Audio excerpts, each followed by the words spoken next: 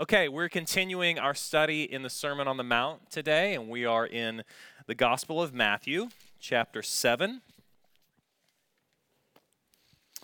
Second to last sermon that we're going to be doing in this little series.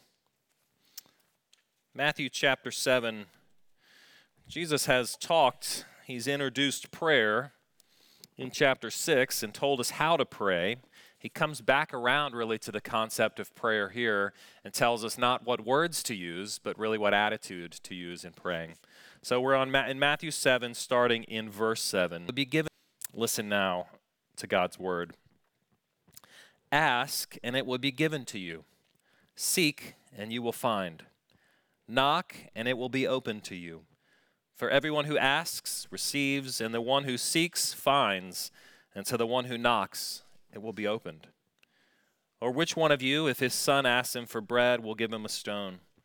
Or if he asks for a fish, will give him a serpent?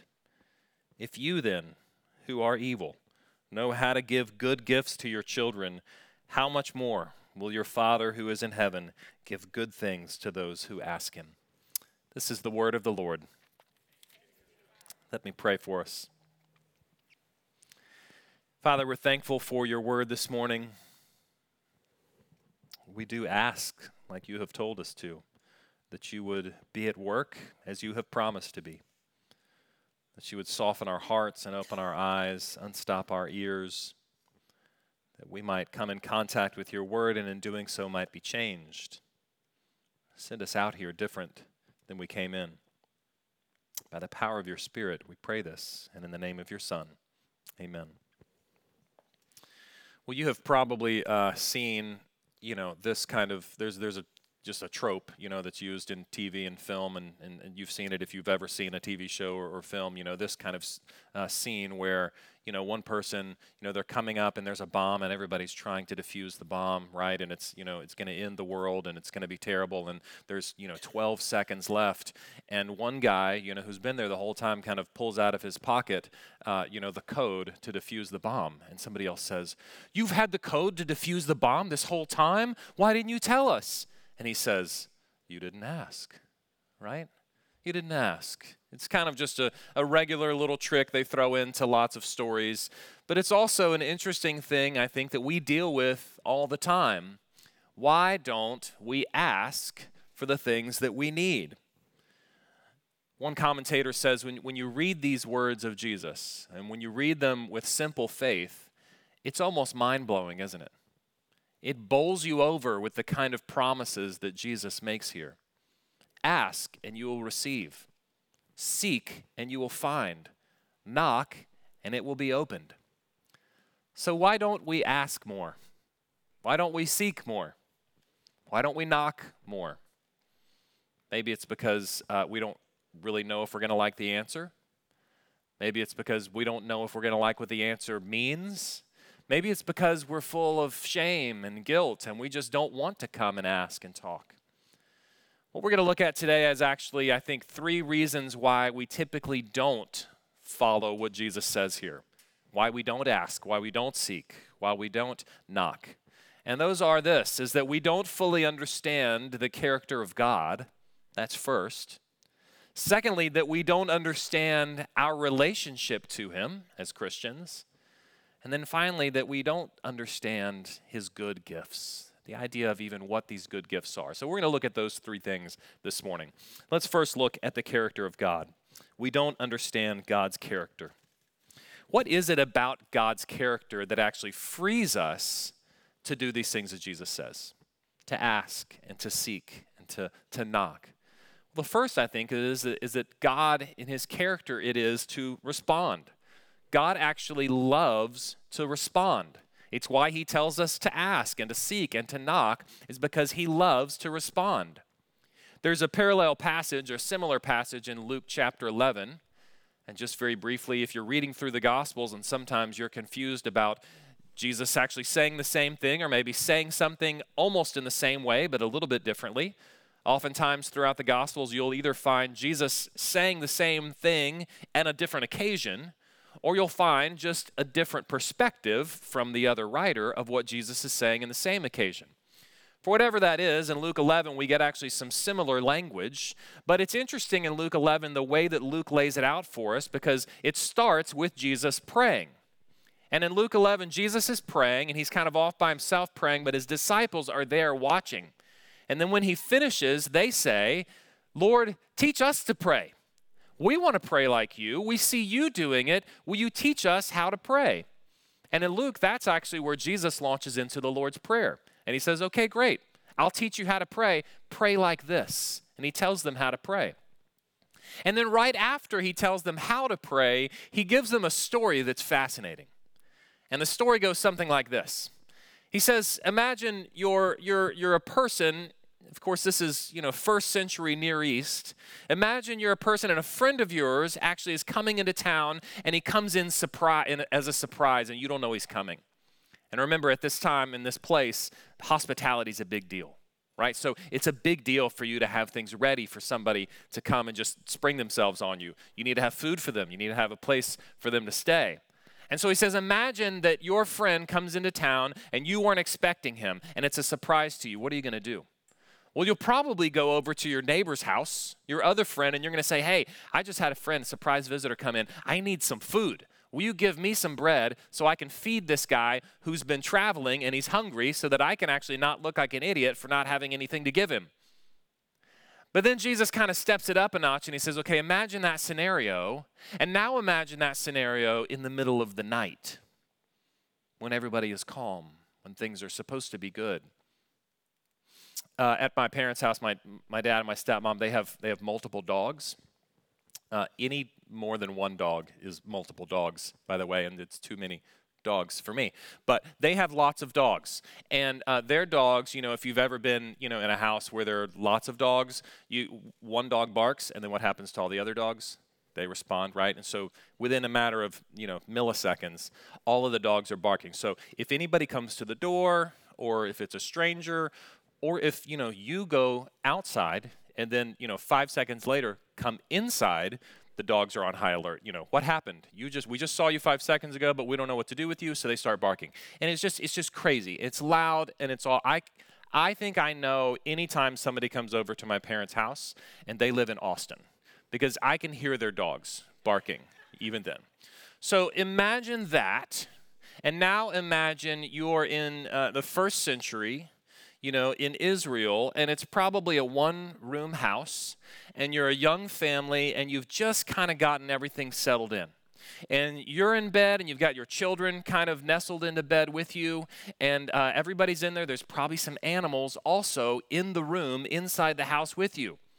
And the baby has just been fed and just gone down for a nap, and the 7-year-old finally, who never wants to go to sleep, is finally dozed off, and everything is peaceful, and everything is nice, and the animals are settled in, and everybody's finally going to get some sleep. And then, boom, boom, boom, knock on the door, and it's your neighbor, and he wants you to get up and give him some bread so he can help a friend.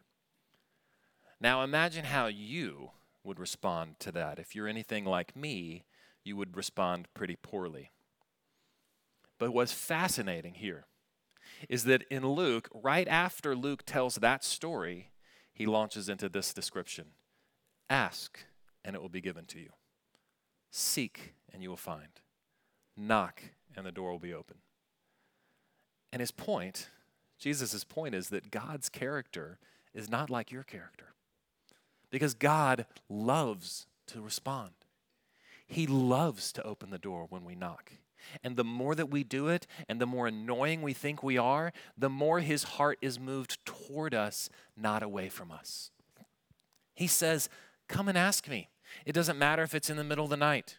It doesn't matter if it's a totally stupid question. It doesn't matter if you are the one who messed it up and we need to talk about it. It doesn't matter if it's your fault anyway. Come and talk to me. He loves it when we draw near to him in prayer. He loves to respond to us. Furthermore, God does not just love to respond to us, he actually loves to invite us. You heard this actually in our call to worship this morning from Isaiah 55, but I'm going to read it to you again. Listen to how God talks to his people through the prophet Isaiah. He says, come everyone who thirsts, come to the waters, and he who has no money, come and buy and eat. Come, buy wine and milk without money and without price. Why do you spend your money for that which is not bread, and your labor for that which does not satisfy? Listen diligent to me and eat what is good, and delight yourselves in rich food. Incline your ear and come to me. Hear that your soul may live, and I will make with you an everlasting covenant, my steadfast, sure love for David. If you've been studying in your small group the book Gentle and Lowly, you know that in Matthew 11, Jesus reveals his heart. He actually gives a description of who he is. And he says, I am gentle and humble at heart, gentle and lowly in heart. And right before he does that, do you remember what he says? Come to me, all who are weary and heavy laden. Come to me. Our God loves to invite us. He is moving toward us continually, and he is inviting us in. It is his nature, it is his character to invite. And furthermore, it's his nature and his character to answer when we call. We live in a neighborhood, this neighborhood, that is, there's usually some work being done on somebody's house. Because the neighborhood is older, it's right around that time where people are starting to remodel their houses, or young couples are moving into an older house and they're having it redone. So there's always somebody in our neighborhood putting on a roof or putting in new windows, which means there's always somebody in our neighborhood trying to get us to buy a new roof or buy new windows. And we must have a sign in our yard that just says, ask me about my windows, because I want to talk about that. People drive by us and they think, like, jackpot, that's the people we should go talk to. And so, we get them all the time. And, it's not their fault. I think they're all trained by this one person who's the least socially aware person in the planet, who trains them, like this, like, hey, if you walk up to somebody's house and you can see in the window that they're hard at work, what you should do is you should start talking to them through the window and asking them if they want to buy something. Or if they open the door and they're clearly on the telephone, ignore the fact that they're on the phone and just start talking to them anyway. Or, if you've been there already 5 times, and they've already told you 5 times they don't want new windows, don't worry about that. Forget about all of those other times and talk to them anyway. They must be trained by that same person. Because every time I see somebody walking in our neighborhood carrying a clipboard, I close all of the blinds and I want to run to the back of my house and start the shower just so that I'd have an excuse not to open the door when they knock. But of course, Jesus is telling us that God's character is not like my character. God's character is much more like when my children come home from college and they pull up into the driveway and I don't even have to wait for them to knock, because I'm already in the middle of the driveway ready to meet them and give them a big hug because I'm so happy they're there. Friends, that is God's character. He loves to answer the door when we knock. He loves to respond to us. He loves to invite us. He loves to welcome us. He wants us to come and draw near to him in prayer. He wants us to ask. He is not put off and annoyed by our asking. It actually increases his desire and love for us. So there's the first thing we need to understand. The first reason I think that we are prone not to ask and seek and knock is because we don't understand the character of God. We think his character is like our character, but it's not. It's completely different. Second thing is, I think if you're a Christian, at least, and I don't want to assume that everybody in here is a Christian, but if you're a Christian, your relationship with God is something that has a huge import on how we interact with God. And I think one of the reasons we don't ask and we don't seek and we don't knock is because we forget our relationship with him. I don't know if you've ever, had to ask for a raise in your life, or if you remember asking somebody out on a date, or if you've ever had to ask your friend for something difficult. Maybe you've had to sit down and talk to a friend and say, hey, I call you all the time and you never call me, and that hurts my feelings. Those are hard conversations, aren't they? It's hard to ask for something that you want. It's hard to ask for something that actually puts you at risk.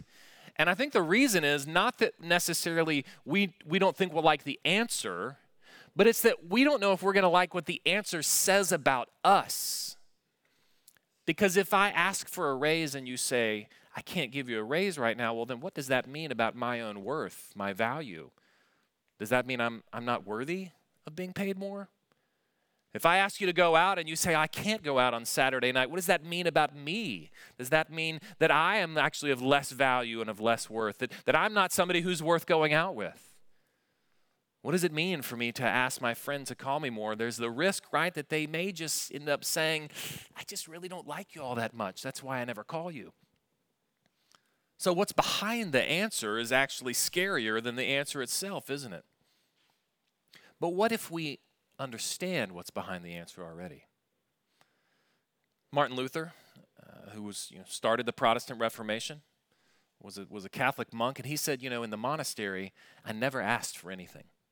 I never asked for anything for the Lord in prayer. He said, but when I finally understood the gospel, it totally changed my prayer life. Why is that? Well, three things really quickly, I think. Three really essential doctrines that matter for how we interact with God in prayer. And the first is this. It's the doctrine of adoption.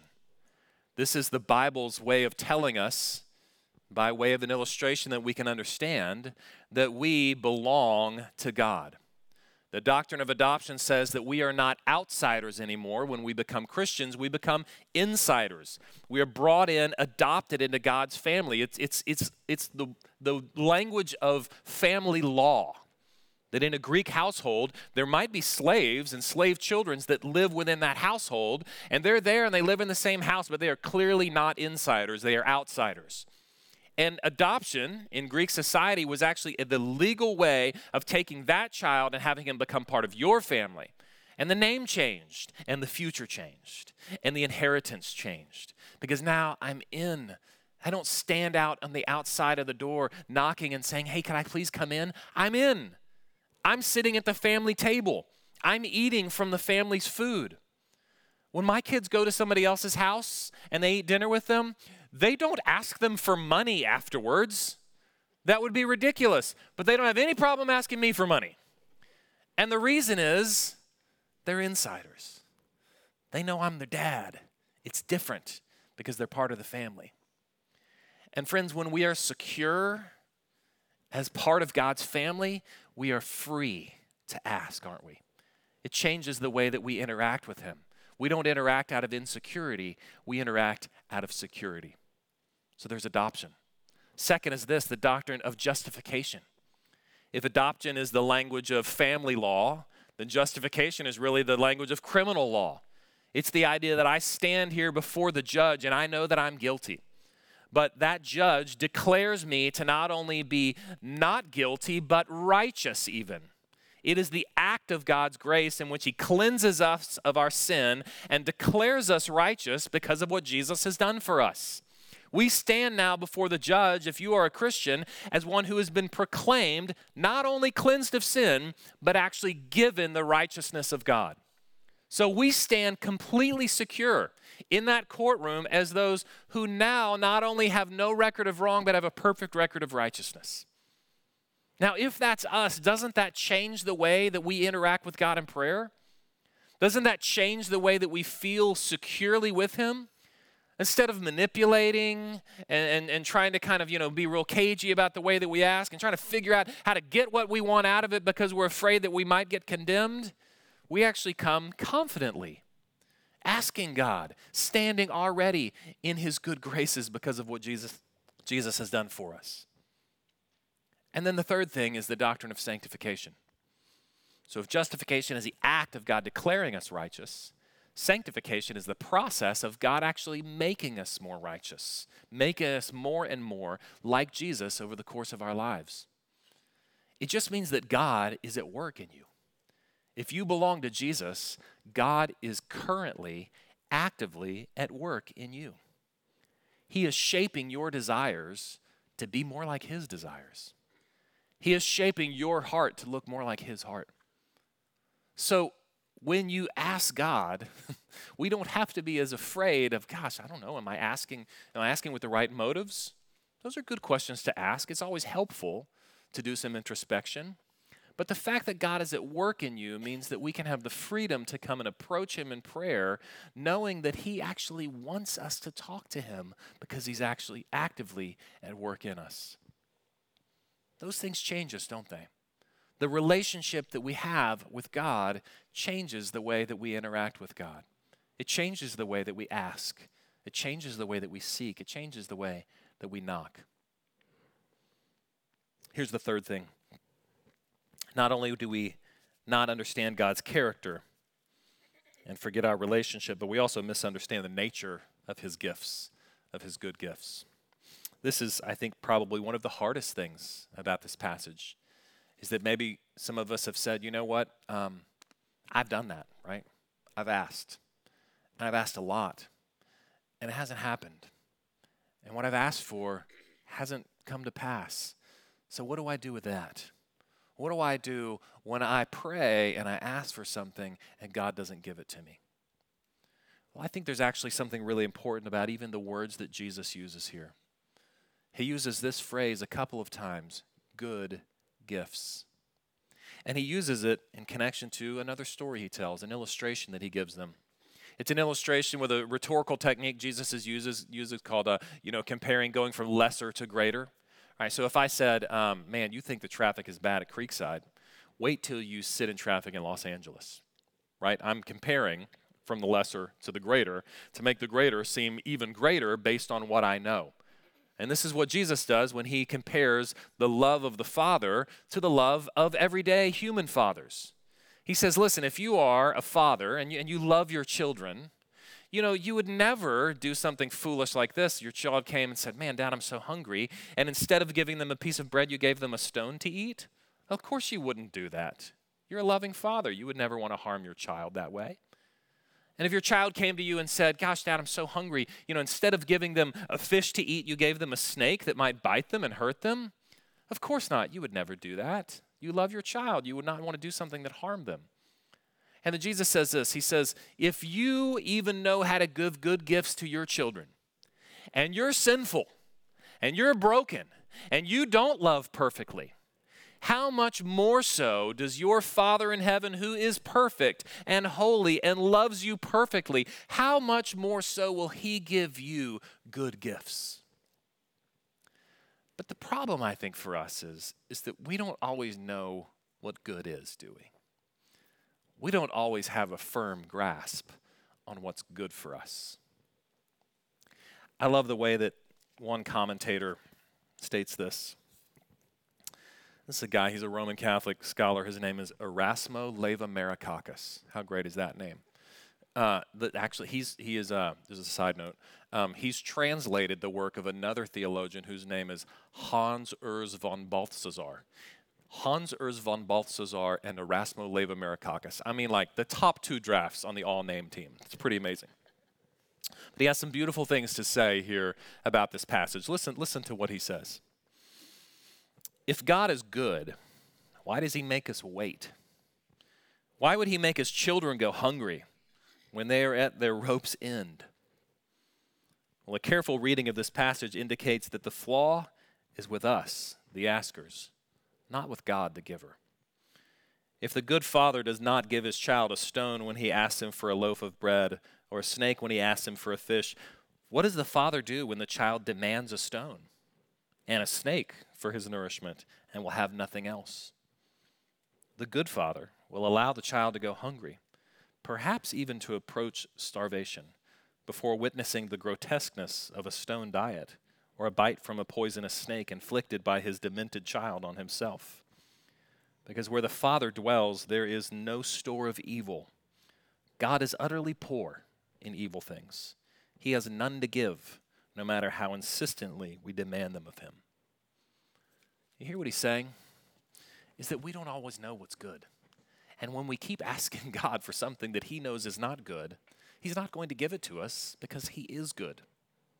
It's like if your child came and said, Mom, I really want 7 pieces of cake. You're going to say, no, you can't eat 7 pieces of cake. And the child is probably going to interpret that as, well, my mom doesn't love me, right? Of course, we know the opposite is true. You're keeping her from eating 7 pieces of cake exactly because you do love her. And you know that tomorrow morning, if she eats 7 pieces of cake, she is going to wake up and be really, really sick. You know what is good for your child. And in the same way, God actually knows what is good for us. He loves us. He cares for us. There is no storehouse of evil with him. He only has good things to give. And so when we demand the wrong things, what is a good father to do? He withholds them. And he goes to work on our hearts so that they might be shaped to ask for the right things. Let me close with this story. Some of you know my friend Paul Miller, who used to be an RUF campus minister in Corpus Christi, and he tells this great story about his first days on campus. He's starting the campus ministry there at this university, and the goal, of course, is to go and meet students and gather them together and start a Bible study, start a group to gather to teach them of the gospel, to reach them with the gospel, and equip them to serve their neighbors as well. So Paul gets to campus. It's the first day. He's nervous. He's not sure what to do. He doesn't know anybody on the campus. And he gets himself ready, takes a shower, he shaves. He looks in the mirror. He gives himself that Stuart Smalley, pep talk. You're good enough. You're smart enough. And doggone it, people like you. And he gets in his car and he heads to campus. And he walks on campus, parks his car, walks into campus. And he's going to go into like the commons area where everybody kind of hangs out. And he goes in there and he opens the door and he walks in and there's just this crowd of kids. And he just immediately panics. He doesn't know what to do. So he closed the door. He said, I got back in my car, I drove home, poured a stiff drink, and took a nap. And fortunately, the next day, got up and did the same thing. Gave himself the pep talk, got in his car, drove to campus, walked over to the commons, this time ready, to go up and talk to somebody. And as he walked in, there's a table full of college girls right here. And he walked in and he just said, hey, my name's Paul. I'm starting a campus ministry. And one of the girls said, are you Paul Miller with RUF? Because we've been waiting for you. And these are 5 of my friends. We would really love for you to teach us a Bible study. How great is that? It's such a good reminder. The reason I tell you that story is because it's such a good reminder that even though Jesus says, hey, come and ask, and please come and seek, and please come and knock, is that very oftentimes God, in his wonderful, loving character, he actually gives before we ask. He comes and finds us before we seek him. He opens the door before we even knock, because that's who he is. Friends, the character of God and the way that he has made you one of his own if you belong to Christ, and the wisdom of God and his wonderful giving of good gifts, that is the foundation for our prayer life. It is the reason that we can come and present ourselves to him honestly. It's the reason why we can even ask for things, because we have the confidence that our God is good. Let's pray for that now. Our Father in heaven, we're thankful for just for this teaching of Jesus, because it's hard for us. It's hard for me to ask for things. I'm often saddled with shame, or I'm fearful of what the answer might be, or I'm fearful of what the answer might mean, or I just decide I don't want to because I don't want to carve out the time, or I don't want to put myself in a risky position. Lord, will you heal those things in my heart and heal them in all of our hearts today, that we might come and draw near to you, to understand your character in deeper ways, that we might ask you, that we might come and seek you, that we might knock, and in doing so, Lord, that we might gain access to be with you. And we pray that all in the name of Jesus. Amen.